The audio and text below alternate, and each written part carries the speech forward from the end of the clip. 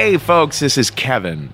Hey listen, we are going to do something a little different today. We're going to give you a preview of another podcast that we think you'll especially enjoy. Other kinds of stories, a story of the gods, a hero's quest, a monstrous force. Every Tuesday, our friends at Parcast delve deep into the meaning of myths in their extraordinary podcast, Mythology. Every episode is brought to life by an ensemble cast of talented voice actors and high-quality audio production. From Greek mythology to Chinese folklore, each narrative gives insight into how our ancestors viewed the universe and how those stories resonate in our lives today.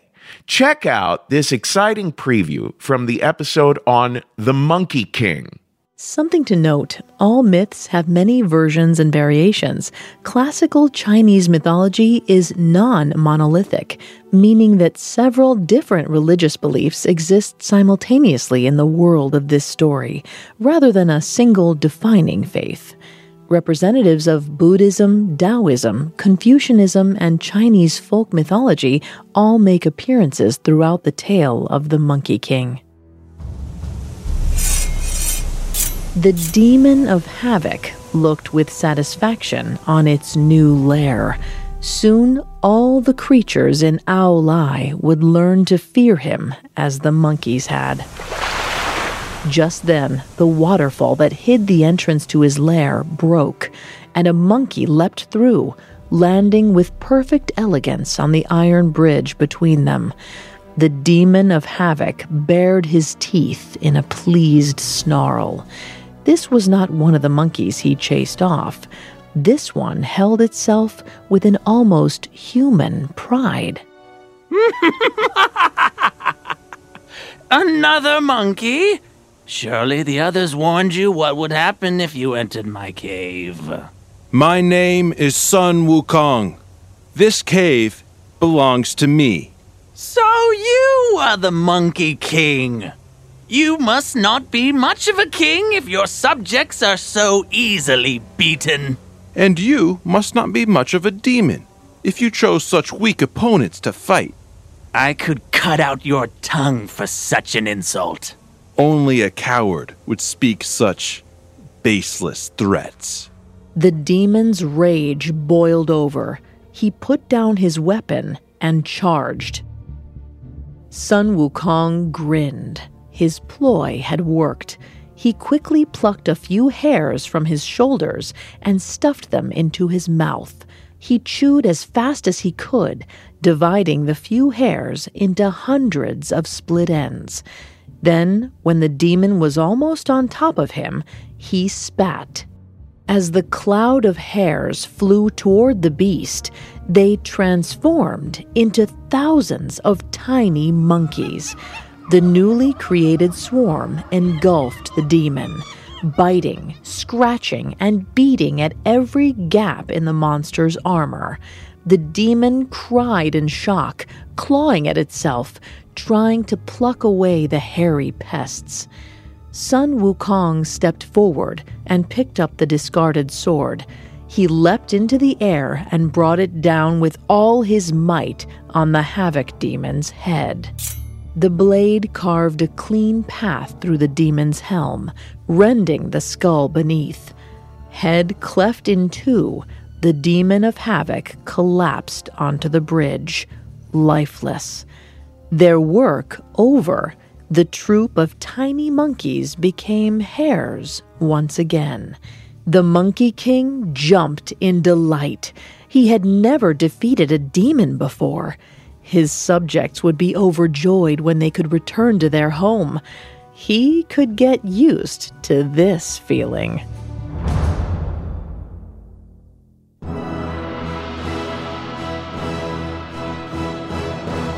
Welcome to Mythology, a Parcast original. Every Tuesday, we present dramatic stories from ancient mythology and explore their origins. I'm your host and narrator, Vanessa Richardson. You can find all episodes of Mythology and all other Parcast originals for free on Spotify or wherever you listen to podcasts. To stream Mythology for free on Spotify, just open the app, tap Browse, and type Mythology in the search bar. At Parcast, we're grateful for you, our listeners. You allow us to do what we love. Let us know how we're doing. Reach out on Facebook and Instagram at Parcast and Twitter at Parcast Network. And if you enjoyed today's episode, the best way to help us is to leave a 5-star review wherever you're listening. It really does help. Today, we're beginning the saga of the Monkey King, which follows the adventures of a magical yet roguish primate as he seeks to find his place in the universe. Next week, we'll follow the Monkey King as he joins a party of eclectic adventurers heading westward to receive enlightenment.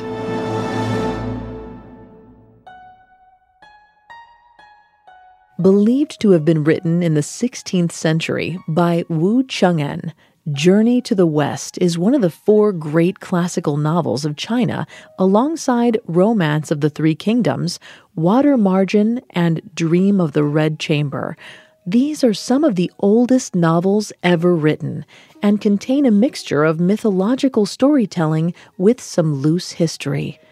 Journey to the West is an epic tale set in the 7th century, packed with adventures, philosophy, and even a healthy dose of satire.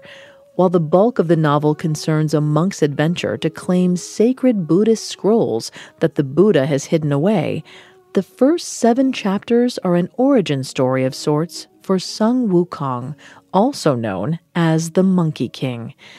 Today's episode will be a retelling of those 7 chapters. Unlike the 93 chapters that follow it, this section of the book follows more in the structure of a picaresque narrative, with a mischievous protagonist who can't stop getting into trouble. Sun Wukong is a hero characterized by his flaws, greed, ego, and more than anything, a powerful desire to be respected and feared by the entire world. His arrogance is matched only by his wit and aptitude for acquiring new talents. And it was this aptitude that would get him in and out of trouble for his entire mortal life. There's some places in the world where the heavens and the earth are in perfect balance. One such place is a mountain peak in the land of Aolai, at the exact midpoint between the energies of the land and sky. On that place, since the dawn of time, sat a rock. It was 36 feet high and 24 feet around, and absorbed the essence of the universe for countless centuries. Sunlight warmed its surface during the day, and the moon caressed it at night. And then, after countless ages, it split open. From the fissure, an egg rolled out and quickly cracked and shattered. From it came forth a stone monkey. He was similar in size to other primates, but his eyes flashed with a unique golden light. Stone Monkey did not spare a single thought for its magical birth as it took in the world around it. Fur grew over its rough quartz hide until it was almost indistinguishable from a normal primate.